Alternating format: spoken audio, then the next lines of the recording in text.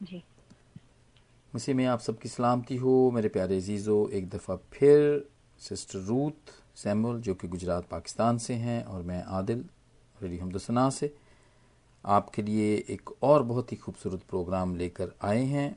और इस प्रोग्राम का मौजू होगा, टॉपिक होगा, वो लोग जिन्होंने अपने आप को पाक साफ रखा और जो कि खुदावंद की जानब से भी रास्तबाज ठहराए गए। प्रोग्राम शुरू करने से पहले मैं सिस्टर रूथ को खुशामदीद कहूँगा, उनको वेलकम कहूँगा रेडियो हमदसना पर, और मैं उनसे पूछूंगा कि वो कैसे हैं। Praise the Lord. जी भाई, खुदा का शुक्र है, आपकी दुआओं से सब अच्छा है। और आप सबके लिए भी दुआ गो हैं कि खुदावंद इसी तरह सबके जिंदगी में सलामती और सुकून बनाए रखें। प्रेज आमीन। The Lord. ज़बरदस्त, हमने पहले भी प्रोग्राम किए, वो भी बहुत पसंद किए गए, बड़े ब्लेसड थे और हमें भी उसके साथ साथ ही बरकत मिलती रही। हम उसको एक्चुअली उसको फील करते रहे, महसूस करते रहे, और यकीनन जी आज का प्रोग्राम भी ऐसा ही होगा, क्योंकि ये वही दोहरी बरकत वाली बात है जो पाक कलाम की, क्योंकि बातें जो पाक कलाम में से हैं तो हाँ फिर जी वो पाक कलाम तो दो धारी तलवार दोहरे तरीके से उसने काटना है, उसने हमें भी काटना है, जो कि हम प्रोग्राम यहाँ पे बैठ के कर रहे हैं आप सबके लिए, और वो आप लोगों को भी बरकत देगा अगर आप इसको बड़े ध्यान से, बड़े ख्याल से इस पे गौर करेंगे तो ज़रूर आप भी बाइस बरकत ठहरेंगे। जी सिस्टर, जी। क्या हाँ कहेंगी, जी। कहाँ से स्टार्ट करें, क्या है थीम, क्या आज है? हम बात करेंगे। हाँ जी, जी। आज हम बात करेंगे पाकीज़गी की, साफ सुथराई की। हमारे पास इसके दो तरह से मतलब आते हैं, एक तो जिस्मानी और एक रूहानी पाकीज़गी। तो जी जिस्म का तो हम ध्यान रखते हैं, लेकिन जो हम जब खुदावंद का कलाम देखते हैं, खुदावंद की बातें देखते हैं, तो हमें लगता है कि इंसान का अंदर से पाक और साफ होना बहुत लाजिम है। बहुत ज़रूरी है। तो हम उसकी बात करेंगे। वैसे भी पाकीज़गी के बारे में, रास्तबाज़ी के बारे में, ये चीज़ें हैं, ये खुदावंद यानी कि जो मसीही लोग हैं उनके साथ-साथ चलती आ रही हैं और खुदा की एक खूबी है। साफ होना, पाक होना खुदा की एक खूबी है। खुदावंद पाक हैं और हाँ ये भी हाँ हाँ चाहते हैं जी। कि हम भी क्या है, पाक बनें। पाक है, तो मैं आज पाक हम हूँ इसलिए उन तुम भी पर्सनैलिटीज़ पाक बनो। ठीक जी, है जी, हाँ, ये हम उन लिखा है। पर्सनैलिटीज़ के बारे में देखेंगे जिन्होंने अपनी ज़िंदगी में, इसी दुनिया में ज़िंदगियाँ जिन्होंने गुज़ारी हैं, क्योंकि हम बाइबल से उन सब पर्सनैलिटीज़ का एक अलग-अलग करें जिनकी खूबियाँ जो हैं वो दूसरों से अलग हैं। तो ठीक है। ऐसे अभी आज जिनका ज़िक्र करेंगे जिन्होंने अपनी ज़िंदगी में दुनियावी मामलात में रहते हुए अपने आप को दुनिया से अलग और खुदा के साथ भी कनेक्शन अपना बनाए रखा, दुनिया में जुड़े रहे। हाँ जी। मतलब उनके जो काम थे दुनिया में थे, लेकिन उनके काम जो थे वो खुदा के साथ उन्होंने जुड़कर किए। तो फिर खुदावंद हाँ ठीक के है। साथ किस तरह से उन्होंने अपना राब्ता रखा और अपनी जिंदगी गुजारी। हाँ, और ये खुदावंद को पसंद आया और खुदावंद ने भी उनको एक तरह से रास्तबाज ही ठहराया उनकी जी, पाकीज़गी के वसीले से। तो क्योंकि छोटी बात नहीं हाँ है, जी। खुदावंद खुद कह रहे हैं उनके लिए, हाँ ऐसे सबके लिए हाँ खुदावंद जी। खुद उनका इकरार करे, खुद कह रहे हैं कि ये रास्तबाज है, ये मेरा कलाम सुनने और मानने वाले हैं। Praise the Lord. और हम बिल्कुल इसी तरह जैसे हम जी। पहले हमने किया था, पुराने अहदनामे से शुरू करके हम नए अहदनामे की तरफ आएंगे, इस ऑर्डर में हाँ आएंगे। जी। तो जी। लेकिन सबसे पहले ज़बूर नवीस क्या कहता है इसके बारे में, क्योंकि ज़बूरों के अंदर ज़बूर तो से सारी अगर ही हम, चीज़ें जी पाई जी जाती हैं, नबूवती आंख से जी सारी पाखरू की ताकत से वो लिखे गए, उसके रहनुमाई में लिखे गए हैं सारे ज़बूर। तो जी। तो ज़बूर हम नवीस क्या आगाज कहता है? करेंगे। जी, पहले ज़बूर को हम देखेंगे खुदावंद के पाकलाम में से। पहला ज़बूर, उसकी पहली 5 आयत देखेंगे। पाकलाम में है, मुबारक है वो आदमी जो शरीरों की सलाह पर नहीं चलता और हत्याकारों की राह में खड़ा नहीं होता और रास्तबाजों की मजलिस में और ठट्ठाबाजों की मजलिस में नहीं बैठता, बल्कि खुदावंद की शरीयत में उसकी खुशनुदी है और उसकी शरीयत पर दिन रात उसका ध्यान रहता है। वो उस तरहद की मानित होगा जो पानी की नदियों के पास लगाया गया और अपने वक्त पर फैलता है और जिसका पत्ता भी नहीं मुरझाता। सो जो कुछ वो करे बावर होगा। शरीर ऐसे नहीं, बल्कि वो भूसे की मानित है जिसे हवा उड़ा ले जाती है। इससे शरीर अदालत में कायम ना रहेंगे, ना हत्याकार साथियों की जमात में। आमीन। आमीन आमीन। तो आगे भी वैसे ये आमीन। सारा ही ज़बरदस्त ज़बूर है, और मैं समझता हूँ ये थीम है एक्चुअली आज के प्रोग्राम की। थीम भी है, और एक और भी जी जी। ज़बूर है, गालिबन ज़बूर 119 है। हाँ जी। 19। हाँ जी, हाँ बिल्कुल। जी, और उसमें भी कुछ जी, इस तरह जी। ही लिखा हुआ है। 119 की 100। नामी आयत है। हाँ जी, जी। उसमें ज़बूर नवीस क्या कहता है? 119 ज़बूर उसकी 9 से 11 आयत हैं। जवान अपनी रविश किस तरह पाक रखे, तेरे कलाम के मुताबिक उस पर निगाह रखने से। मैं पूरे दिल से तेरा तालिब हुआ हूँ, मुझे अपने कलाम से भटकने ना दे। मैंने तेरे कलाम को अपने दिल में रख लिया है ताकि मैं तेरे खिलाफ गुनाह ना करूँ। Praise the Lord. आमीन। आमीन, आमीन, आमीन। कैसी ज़बरदस्त बात है। मैं समझता हूँ आज के प्रोग्राम का जी। सारा जो निचोड़ है ना वो हाँ जी। इन दोनों ज़बूरों की ये थोड़ी सी आयात में। अभी तो हमने और बहुत सारी चीज़ें नहीं पढ़ी ज़बूरों के अंदर, लेकिन ये पूरी हमें दिखा रही हैं, और जिन लोगों का भी हम जिक्र करने वाले हैं उन्होंने भी यही किया था, और वो खुदावंद की नज़र जी। में वो पाक, साफ और ठीक और रास्तबाज, ईमानदार, ये सब समझे गए। जी, तो क्योंकि दुनिया हाँ में जी, रहते हुए हमारी पहली फिक्र यही होती है कि जो दुनियादारी है वो हमें खुदा से अलग करती है, लेकिन जबूर नवीस यहाँ पर ये बता रहे हैं कि मुबारक वो लोग हैं जो इस दुनिया में तो रह रहे हैं लेकिन उनका ध्यान दिनों रात खुदावन की तरफ रहता है। इन- और फिर जब हम खुदावन की तरफ रहते हैं तो फिर खुदावन खुद ही हमारे कोलो फेल का, खुदावन खुद ही हमारी हर एक चीज के रिस्पॉन्सिबल होते हैं। हाँ तो जी, इसलिए अगर हम अपने आप को पकीज़ा रखना चाहते हैं हर एक बात में, बल्कि हमें तो ये ज़रूरी है हमारे लिए, हम खुदा के हैं, क्योंकि खुदा तो हमारे पास आ नहीं सकते अगर हमारे पास गुनाह हो, कि हम इन पर अमल करें, इसको इसी तरह अपने खुदा को अपने साथ रखें, ताकि वो बिल्कुल वही हाल जैसे अभी हमने देखा है ज़बूर में पहले बाब की 3 आयत में है कि हम उस तरहत की मानिंद होंगे जो पानी की नदी के पास है। मतलब खुदावंद हमें साथ-साथ बताते जाएँगे, भई आप यहाँ पर ठीक हो, आप यहाँ पर गलत हो, और खुद ही हमारी दुरुस्तगी करते जाएँगे, हमें ज़्यादा एफर्ट नहीं करना पड़ेगा। हाँ जी, हाँ जी, हाँ जी, हाँ जी, बिल्कुल बिल्कुल, पाकलाम के मुताबिक बिल्कुल। अच्छा, वो हम पुराने जी, अहदनामे से जैसे हमने कहा था ना, वहीं से हम स्टार्ट करेंगे कि वो लोगों के नाम जो हमारे लिए एक जी। मॉडल हैं, क्योंकि हम सीख तो यही हाँ रहे जी, हैं कि कौन सी ऐसी मिसालें पाई जाती हैं। तो इब्रानियों का 11वें बाब में, वैसे तो ये पैदाइश से ही इसका जिक्र है, लेकिन इब्रानियों में पालूस रसूल ने इसको ज़रा थोड़ा सा ज़्यादा खोल के बयान किया है।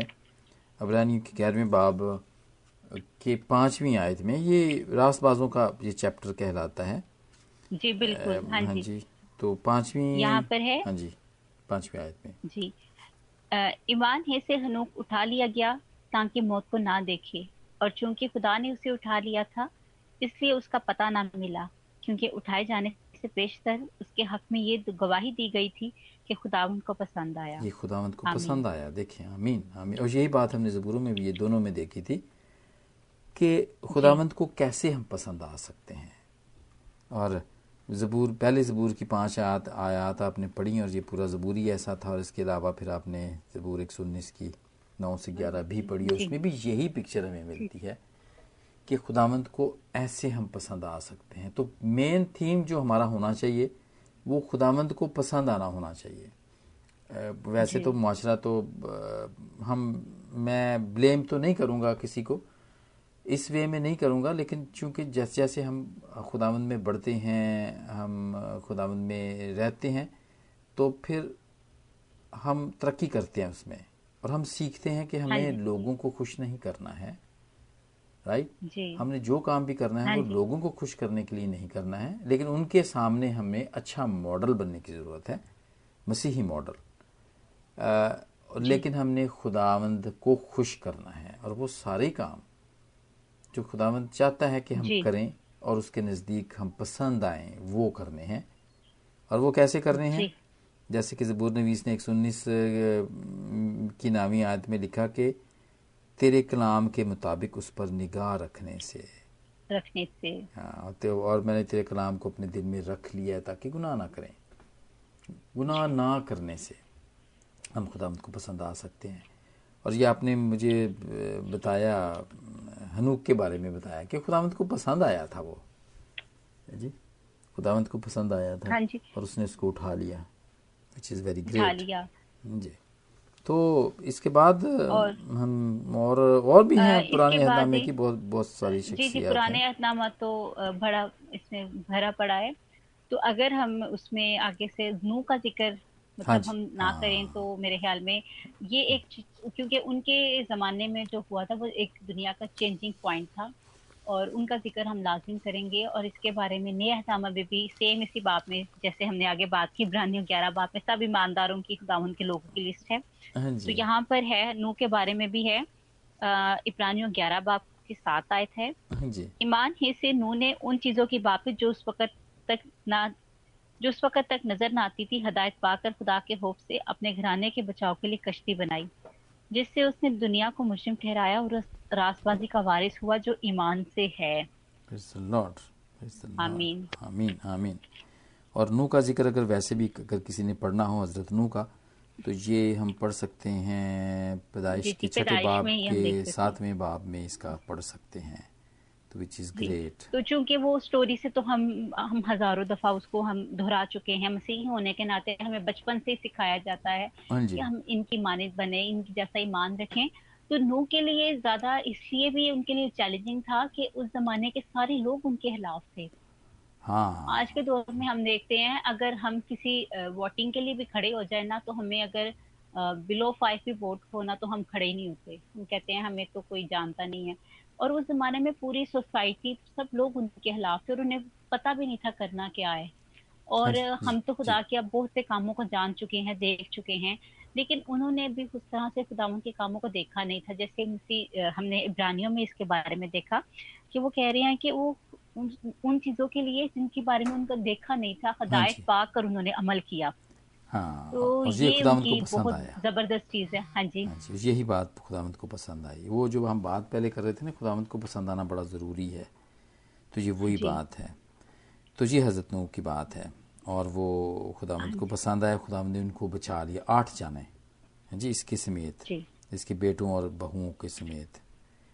अच्छा, जी। फिर इसके और बाद हालांकि हाँ जी, उनके, जी, जी जी, बताइए बताइए। उनकी फैमिली के सारे जो थे उनको भी नहीं पता था हमारे बाप क्या कर रहे हैं, लेकिन उन्होंने जैसे नूह खुदा के साथ चल रहे थे, उन्होंने जैसे गाइड किया, उन्होंने as a head of the family अपनी हाँ फैमिली जी, को बताया, तो वो फिर अपने बाप की वजह से उन्होंने कश्ती में उनके हिस्सेदार बन गए और बनाना शुरू की। तो ये नहीं कि एक ऐसा इंसान जिसने अपने खानदान को और जानवरों को जो इस दुनिया की बका के हाँ लिए जी, थे उनको जी, बचाया। हाँ, इंसान प्रेज़ होने द के लॉर्ड। नाते उसने उनमें जो मनादी तो की थी इंसानों में, लेकिन उसने उसकी वजह से ही जानवर भी बच पाए थे, जिनकी आज तक हाँ, हमारे पास नस्लें शामिल हैं। हाँ, हाँ जी, बिल्कुल बिल्कुल, वो हर किस्म का जो था ना, वो चरिंद परिंद, रेंगने वाले, हाँ उड़ने जी। वाले, सबके जो है ना, वो खुदावंद ने उनको बचाने का इंतज़ाम भी किया। लेकिन ये जी। हज़रत नूह के जो बच्चे थे, मैं समझता हूँ कि उसके जो बेटे थे, वो उसके जी। ताबे थे, एक्चुअली फरमाबरदार थे, हाँ जी। ओबीडियंट थे वो, और इसीलिए वो बच जी। भी गए।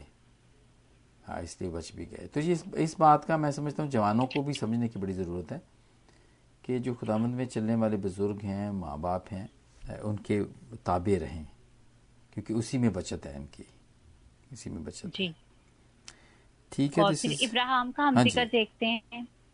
हाँ जी, इब्राहिम का इब्राहिम के बारे में हम, जिक्र, हाँ जी जी, जी, ये पैदाइश इब्राहिम के की, 12वें बाब से मेरे ख्याल ये इसका स्टार्ट होता है, ये जी जी, पैदाइश 12 बाब से है। 12 बाब से इसका है, जहाँ से इसकी स्टोरी स्टार्ट होती है।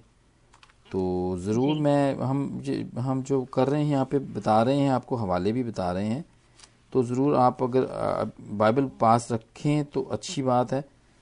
आप इसको साथ साथ देख लेंगे, वरना इसको बाद में भी आप हवाले नोट भी कर सकते हैं, और बाद में आप इसको देख भी सकते हैं, आप इनको पढ़ भी सकते हैं ना, कि हाँ जी। आपको पता चलेगा कि ये क्या क्या क्या काम थे जो खुदावंद की नज़र में भले थे। हाँ जी, जी। नूह की इब्राहिम, इब्राहिम के बारे में जो हम देखेंगे, पैदाइश है उसका 12 बाब है, उसमें इब्राहिम की बुलाहट थी। और खुदावन ने इब्राहिम से कहा तू अपने वतन और अपने नातोदारों के बीच से और अपने बाप के घर से निकल कर उस कौम में जा, जो मैं तुझे दिखाऊंगा, और मैं तुझे एक बड़ी कौम बनाऊंगा, हाँ जी, बरकत दूंगा, तेरा नाम सरफराज करूंगा, शुभ बाई से बरकत हो। तो खुदा ने उनको उनमें से निकाला जो लोग खुदावन के पैरोकार नहीं थे। नहीं थे, हाँ जी, बुत परस्त थे वो मैंने उसमें जी। एक तफसीर में इसके पढ़े थे कि वो बुत बुत बनाने वाले था उसका जो जी। बाप था, उस हाँ जी, बुत बनाया तो वो करते थे वो। सारे उस तरह के लोग थे, लेकिन उन्होंने उस चीज को पसंद, खुदावन के हुक्म के मुताबिक उन्होंने अपने बाप का एक तो पेशा नहीं इख्तियार किया, और दूसरा ये था कि वो उसके पास झुके भी नहीं उसके सामने। तो खुदावन ने फिर उनके लिए बुलाहट तैयार की थी, जिसकी वजह से उन्होंने खुदावन के पीछे वो जब उन्होंने जाना शुरू किया। हाँ और जी। नूह के साथ एक नूह थे और एक उनके भतीजे का भी जिक्र है। अगर हम उसको उसके बारे में भी बात करें, तो ये दोनों खुदावन के हाँ, ऐसे लोग लूत। थे जिनको खुदावन ने निकाला। हाँ, जी, राइट लूत का राइट, जिक्र है। हाँ जी। बिल्कुल, वो इसके लिए सिफारिश भी करता है लूत, सदूम और जी अमूरा जी के अंदर, क्योंकि वो रहता था। तो फिर वो इसको उसको बचाता भी है। अब्राहम उसको वहाँ से खुदावंद से दरख्वास्त भी करता है, उसके लिए बारगेनिंग भी करता है, जो हमने पहले भी प्रोग्रामों में बात की है कि खुदावंद दुआ करता है सदूम और अमूरा के लिए, और वहाँ से वो अपने भतीजे को, जो कि भतीजा था उसका लूत, उसको वहाँ से छुड़ाता भी है। तो लूत को भी वो जी जी छुड़ाता है, क्योंकि लूत के काम भी ठीक होते हैं, अच्छे होते हैं, खुदावंद को पसंद होते हैं। और पैदाइश के 18वें बाब की मेरे ख्याल ये दूसरी आयत में होना चाहिए ये बात, और इसी में ही है ये। हाँ, उसमें पूरा 18वें बाब की पूरा बाप में इसके बारे में। हाँ जी, इसके बारे में वो कहता है, और आगे चल के फिर इब्राहिम सदूम के लिए इल्तिजा करता है जिसके अंदर वो थे। तो ये था, अमीन जी लूत का था ये 19वें बाब। सदूम का गुनाह जो है वो लिखा हुआ है यहाँ पर, जी कि लूत सदूम के फाटक पर बैठा था, और लूत उनको देखकर उनके इस्तकबाल के लिए उठा। जब फरिश्ते आते हैं ना सदूम को, और जिनको अपने घर रखता जी है जी लूत, तो ये वो बात थी। तो जी लूत की और उसके घराने को, उसकी मिसेस को तो बचाया, लेकिन लूत की जो बीवी थी उसने पीछे मुड़ के देखा, जो कि खुदावंद की हुक्म अदूली की उसने, क्योंकि उसको कहा गया था कि पीछे मुड़ के नहीं देखना, तो जिसकी वजह से वो नमक का सतून बन गई। सतून बन गई। हाँ, हाँ तो ये खुदावंद को पसंद नहीं आई ये बात जी जी। जी। मना किया था और नू कि जो, नहीं देखना, लेकिन फिर जी उसने जी, देखा और वो फिर हो गई जी, नमक का और ये सतून बन नू गई। से लेकर आगे के जितने भी ये लोग हैं ना, इनके बारे में अगर हम आज के दौर में खुद को वहां पर रख के सोचें, तो मुझे नहीं लगता कि हम लोग उस तरह से उस चीज को कर पाएंगे जैसे फैसले उन्होंने लिए थे, कि खुदावन पर तवक्कुल कर, क्योंकि इंसान के पास अगर समझ आ गई है तो इंसान उसका इस्तेमाल अपने मुताबिक करता है, ना कि खुदा के मुताबिक। और इन लोगों ने एज इट इज वो किया जैसे खुदावन की तरफ से इनको डायरेक्शंस आती हाँ रही हैं। जी, प्रेज़ द लॉर्ड, बिल्कुल ऐसे ही था। हाँ जी। और और लूत के भी दौर में उनके हाँ जी, इतनी वहां पर वो यानी कि शहवत परस्ती और इतने बुरे काम थे हाँ कि वो हाँ जी। फरिश्ते जो थे उनकी भी लोग रसाई करना चाह रहे थे उन तक। हम्म। लेकिन उन्होंने उनको कहा कि इतनी उनको गैरत थी, इतना वो जानते थे खुदा को, कि लूत ने कहा कि मेरी बेटियों को ले लो, लेकिन वो जो आए हैं फरिश्ते आए हैं उनको छोड़ दो। लेकिन हाँ वो लोग हाँ उनका जी। मुतालबा कर रहे थे। तो ये बहुत बहुत शरीर एक लोग थे वो। दिलेराना उनका फैसला था हाँ जी। कि उन्होंने खुदावंद के लिए अपने कुछ भी परवाह नहीं की। और फिर आगे पूरे वाकया से हम वाकिफ हैं कि किस तरह से खुदावंद ने उनको वहां से निकाला, और फिर वो लोग अपनी सजा में सदूम और अमूरा तबाह हो गए, बर्बाद हो गए। हाँ, पूरे पूरे का पूरा इलाका हो गया। अच्छा, दूसरे पतरस की दूसरी बाब की 7वीं आयत में भी इसका जिक्र है, लूत लूत की उसमें, लेकिन हम इसको पढ़ते नहीं हैं, बस हम मेरे ख्याल बता ही देंगे इसको। तो जी होगा, बेटर होगा। अब फिर इसके लूत के बाद ना फिर एक और बहुत बड़ा मैं समझता हूँ नबी है, और हमारे लिए बड़ा ये रोल मॉडल है, जो कि अयूब है, अयूब नबी हाँ जी जिसकी किताब है। उसके लिए भी यही कहा गया था कि ये बहुत साबिर था, कि सबसे पहले तो ये था, और इसके लिए ना खुदावंद ने खुद कहा था। खुदावंद को ये जी मतलब कि इसकी जो फरमंबरदारी है वो खुदावंद के नज़दीक पहुंची। जो मैं वो जब हम पहले बात कर रहे थे ना कि ऐसा काम करें जो खुदावंद को पसंद आए, तो ये वो जी शख्स था जिसके लिए खुदावंद ने खुद कहा था कि ये कि वो उसे पसंद करता है। हाँ जी। जी तो ये आप ज़रूर हाँ इसको जी। पढ़ें, पहला अय्यूब के पहले बाब जी, की 8वीं, इसकी 8। हाँ जी जी 8वीं आयत से पढ़ें प्लीज़ आप इसको। जी। खुदावंद ने शैतान से कहा, क्या तूने मेरे बंदा अयूब की हाल पर भी कुछ गौर किया? क्योंकि इस जमीन पर उसकी उसकी तरह तरह कामिल और रास्तबाज आदमी जो खुदा से डरता और बदी से दूर रहता है कोई नहीं। कोई नहीं। आमीन शैतान आमीन। ने खुदावंद से, हाँ जी। आमीन। आमीन आमीन। मतलब ये देखिए खुदावंद के नज़दीक ये पसंदीदा बात थी, राइट, कि जी। खुदावंद ने कहा कि ज़मीन हाँ जी। पर उसकी तरह का कोई कामिल और रासबाज आदमी नहीं है। और आज हम वही इन सब लोगों को देख रहे हैं, ताकि हम इनकी ज़िंदगियों से हम भी कामिल बनने की कोशिश करें और रास्तबाज बनने की कोशिश करें, ताकि हम खुदावंद को पसंद आए।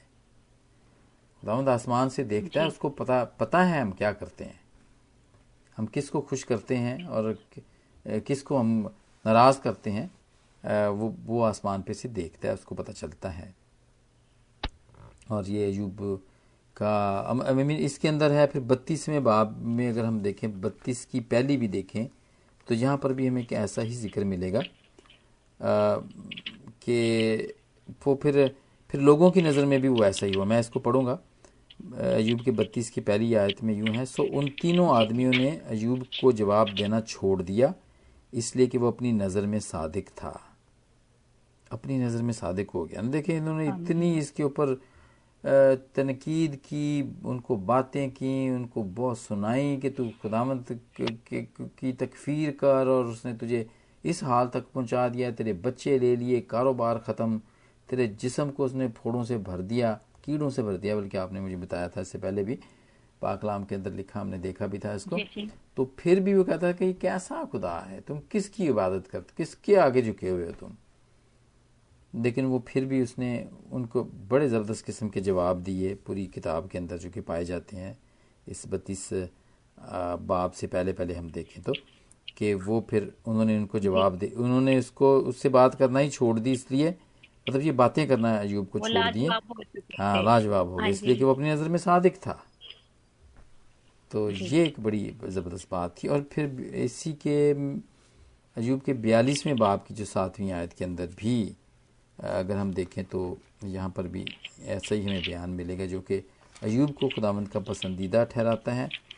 और इसको हाँ, उसमें फिर खुदावंद ने उनके जो दोस्त थे ना, जी। वो उनको कहा कि तुम वहाँ पे जाओ, कुर्बानी लेकर जाओ, ठीक है। उन्होंने कहा कि तुम मेरे बंदे जो अयूब ने कही है, बस अब अपने लिए 7 बैल 7 मेंढे लेकर मेरे बंदा अयूब के पास जाओ और अपने लिए सोखती कुर्बानियाँ गुजरानो, और मेरा बंदा अयूब तुम्हारे लिए दुआ करेगा, क्योंकि उसे तो मैं कबूल करूँगा, ताकि तुम्हारी जहालत के मुताबिक तुम्हारे साथ सलूक ना करूँ, क्योंकि तुमने मेरी बाबत वो बात ना कही जो हक है, जिसे मेरा बंदा अयूब, जी। जैसे मेरे बंदे अयूब ने कही। तो कही। ये खुदावंद, आमीन। देखिए वो मैं जो पहले मैं कह रहा था ना, कि खुदावंद ने खुद उनको रेफर किया, एक तरीके से जी। उनको सजेस्ट किया कि उसको देखो, अब उसकी मिसाल दी खुदावंद ने, खुद उसकी अयूब नबी की मिसाल दी, क्योंकि वो जितने भी दोस्त थे जिन्होंने भी इसकी बीमारी के, उसकी तंगी के दिनों में इसका साथ नहीं दिया, इसको इनकरेज नहीं किया, इसकी मिजाज पुरसी नहीं की, बल्कि उसको ताने मैंने देते रहे ये सारे तो उनको फिर खुदावंद ने कहा कि अब जो मेरा गज़ब तुम पे ना भड़के, इसलिए तुम जाओ और कुर्बानी देकर, और वो बंदा तुम्हारे लिए दुआ करेगा तो मैं उसकी सुनूंगा। कैसी ज़बरदस्त बात है जी। सिस्टर, कैसी मिसाल है जो खुदावंद ने दी है। और मैं समझता हूँ आजकल भी ऐसा ही होता है। आजकल भी जो दुआएं सुनी जाती हैं ना, वो खुदावंद के बंदों की ही सुनी जाती हैं, या वो लोग जो जी। खुदावंद की नज़र में भले होते हैं, खुदावंद को जो पसंद आते हैं, हाँ जी, और वो दुआ करते हैं, और बहुत सारे लोगों के बहुत सारे प्रॉब्लम्स ठीक होते हैं, और उसकी वजह यही होती है कि खुदावंद को वो जी। पसंद आए होते हैं, वो उनके काम खुदावंद की नज़र में अच्छे होते हैं। हाँ जी। और इसीलिए खुदावंद कहते हैं ना कि मैं अपने जो रास्तबाज हैं उनकी वजह से, जैसे बिल्कुल वही लूत वाला अगर वाकया दोहराएं, तो अगर ये भी यहाँ तक था कि अगर उनमें से 5 बंदे भी खुदावंद को पसंद आएंगे ना, तो खुदावंद ने कहा था ठीक है मैं बचा लूंगा। मतलब पूरे का हाँ, वो पूरा पीछे, शहर हाँ जी, हाँ हाँ हाँ, बिल्कुल। बचने की बात थी। इसका मतलब है कि हाँ, रास्तबाज खुदावंद की नजर में बहुत बेशकीमत हैं। बहुत बहुत बहुत बहुत ही आगे चल के पौलुस रसूल ने भी ये कहा था कि वो ज़रूर हम उसको भी टच हमें करेंगे इसका कि जिक्र मिसाल में भी मिलता है, हाँ, वो वहां पे भी है बेशकीमत कि है। नेक नामी बेशबहा इतर है। हाँ, वो तो बड़ी मतलब पूरा पाकलाम ही इस चीज़ों से भरा हुआ है। लेकिन ये जो रास्त रखने की बात है ना, ठीक रखने की बात खुदावंद की नज़र में, हम पुरानी आदम में जी। ये जो बादशाह थे ना, यहूदा के बादशाह थे, इज़राइल के जी। बादशाह थे, जी। वो हम देखते हैं। आसा बादशाह के बारे में भी हम देखते हैं, गो कि इनका जिक्र इतना ज़्यादा नहीं होता, तो मैं फिर वही बात कहूँगा कि वो लोग जो जिनका जिक्र ज़्यादा नहीं होता, हम कोशिश करते हैं कि हम ज़्यादा से ज़्यादा उनको कवर करें। आसा बादशाह पहला सलातीन 15 बाब और उसकी 11वीं आयत में इसके बारे जी में खुदावंद ने कहा। हाँ जी। और आसा ने, और आसा ने हाँ जी, अपने बाप, हाँ जी, प्लीज़ जी पढ़ें पढ़ें प्लीज़, पढ़े। आप पढ़ें और प्लीज़। आसा ने अपने बाप दाऊद की तरह वो काम किया जो खुदाउन की नजर में ठीक था। हाँ, उसने खुदावंद की लूतियों नज़र को में ठीक। हाँ जी, जी आमीन। उतना खुदावंद की नज़र में ठीक था। खुदावंद की नज़र, हमारे काम खुदावंद की नज़र में ठीक होने चाहिए, ऐसे काम होने चाहिए जो खुदावंद की नज़र में ठीक हों जी। तो और फिर उसकी पूरी डिटेल आगे जी दी हुई है, बहुत सारी और बातें भी हैं, लेकिन वो फिर मैं ज़बूरों पे ही आऊँगा कि चूँकि कलाम में लिखा हुआ है, सारी चीज़ें लिखी हुई हैं कि ठीक क्या है और क्या ठीक नहीं है, और ये हमने जी बिल्कुल अपने पाक कलाम को अपने दिल में रख लेना ताकि हम उसके खिलाफ गुनाह ना करें। हाँ जी, ज़बूर 119 की जो भी आपने आयत पढ़ी थी ना पहले, वो उसी जी के मुताबिक है। तो ये भी आसा बादशाह भी खुदावंद की नज़र में मतलब वो पसंद था, इसलिए कि उसने वही काम किया। और फिर इसके बाद हिजकिया एक बादशाह भी था इनका। हम दूसरे सलातीन के 18वें बाब में उसका जिक्र पढ़ेंगे, 18वां बाब और पहली आयत। उसके बारे में भी खुदावंद को ने उसके बारे में भी क्या कहा था, ज़रूर आप इसमें पढ़ें।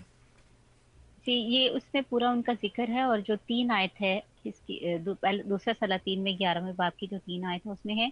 और जो जो उसके बाप दाऊद ने किया था, उसने ठीक उसी के मुताबिक वो काम किया जो खुदावंद की नजर में भला था। भला था। आमीन, ये आमीन, जी आमीन। आमीन, आमीन, आमीन। ये देखिए, हिजकिया के बारे में भी लिखा, आसा के बारे में भी। अच्छा, इसके बीच में और भी बहुत सारे बादशाह आए जो कि खुदावंद की जी मर्जी के मुताबिक नहीं रहे, लेकिन ये मर्जी के मुताबिक आते रहे तो खुदावंद ने इनको लिखा।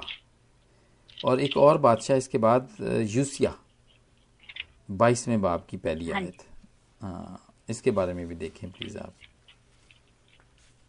जब क्योंकि यूसिया हाँ जी, सल्तनत करने लगा तो 8 बरस का था। उसने 31 बरस यरूशलेम में सल्तनत की। उसकी माँ का नाम जदीदा था, जो बजक्ती अदाया की बेटी थी। आमीन। हाँ, और आगे नहीं, दूसरी आयत भी पढ़ें प्लीज़। उसने वो काम किया जो खुदाउन की निगाह में ठीक था, और अपने बाप दाऊद की तरह कि सब राहों पर चला और दाहिने या बाएं हाथ को को मुतलिक ना मुतलिक मुड़ा। ना मुड़ा। आमीन। Praise the Lord, praise the Lord. यूसिया और ये बात भी खुदावंद को पसंद आती है कि दाएं या बाएं मुड़ना नहीं है। जी बिल्कुल उसके बाप ने जैसे लिखा, ज़बूर के अंदर लिखा, बिल्कुल वैसा ही है। तो ये तो मुख्तसर तौर पे थे ये। हाँ, हनूक का जिक्र भी हम देखते हैं, मेरे ख्याल ये भी आपने मुझे इब्रानियों के ही चैप्टर में बताया था कि इसके बारे में भी जी लिखा था। ये हालांकि ये तो पैदाइश प्री हिस्टोरिकल बातें हैं ये। तो क्या क्या कहता है इब्रानियों के 11वें बाब की 5वीं आयत में कि हनूक के काम कैसे थे। हनूक के काम खुदावंद को पसंद आए, तो वो यहाँ पर बाकला में इसकी मिसाल दी गई है। इसको भी एक तरीके से रोल मॉडल हमारे लिए ठहराया गया है। हाँ जी हाँ जी, हाँ जी। ईमान ही से हनूक उठा लिया गया ताकि मौत को ना देखे। और चूंकि खुदा ने उसे उठा लिया था, इसलिए उसका पता ना मिला, क्योंकि उठाए जाने से पेशतर उसके हक में ये गवाही दी गई थी कि ये सब खुदा को पसंद आया है। पसंद आमीन। आया था। देखिए, खुदावंद को पसंद आया था। यानी ये हम आज जी बात वो कर रहे हैं जो लोग ठीक थे, पाक साफ थे, उनके काम पाक साफ ठीक थे, खुदावंद की नज़र में भले थे और खुदावंद को वो पसंद आए थे। ये खुदावंद को पसंद आने वाले लोग हैं, और हम उनकी रोशनी में देख रहे हैं कि हम भी किस तरह खुदावंद को पसंद आ सकते हैं। हाँ जी हम भी किस तरह खुदावंद को पसंद आ सकते हैं। तो ये वो चीज़ें थी जो पुराने अहदनामे के अंदर हम देख रहे थे। और बंदा मर्द खुदा जी मूसा के बारे में भी यही लिखा हुआ था सिस्टर। हाँ जी, इस्तिशना जी के 18वें बाब की 13वीं आयत में खुदावंद गाहे बगाहे उस कौम को बताता रहता था कि ये मेरा बंदा, ये कैसा बंदा है मेरा, मैं इसको कैसे रखता हूँ। क्योंकि वो बनी इसराइल बीच बीच में ना वो थोड़ी सी डंडी मार दिया करते थे, वो इस बात को भूल जाया करते थे, लेकिन खुदावंद उनको वार्न करता था कि ये मेरा बंदा है। सो इसलिए खुदावंद उनको अक्सर बताते रहते थे। जी। हाँ, 18वें बाब और की 13वीं आयत में क्या है?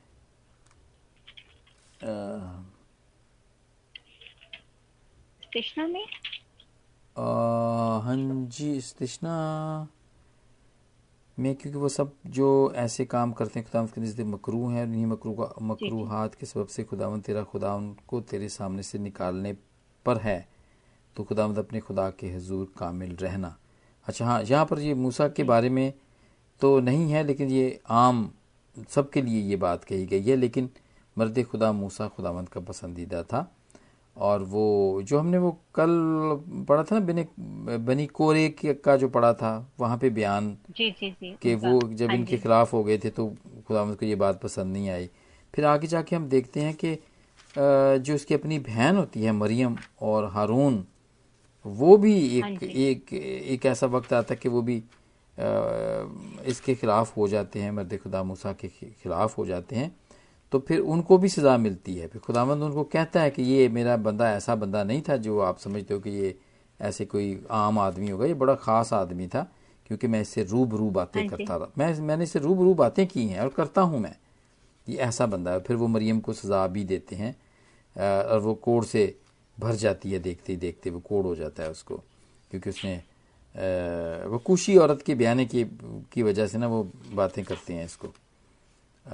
लेकिन ये है कि ये भी एक खुदावंद की तरफ से एक मैं कहूँगा कि एक ऑनर की बात है, बड़ी कन्फर्मेशन की बात है कि जी खुदावंद ने बताया कि ये बंदा मेरा पसंदीदा बंदा है और इसके काम मुझे पसंद हैं, और उससे मैं मुंह दर मुंह में बात करता हूँ मैं, और किसी से मैंने ऐसी बात नहीं की, लेकिन इससे मैं बात करता था जी। मैं।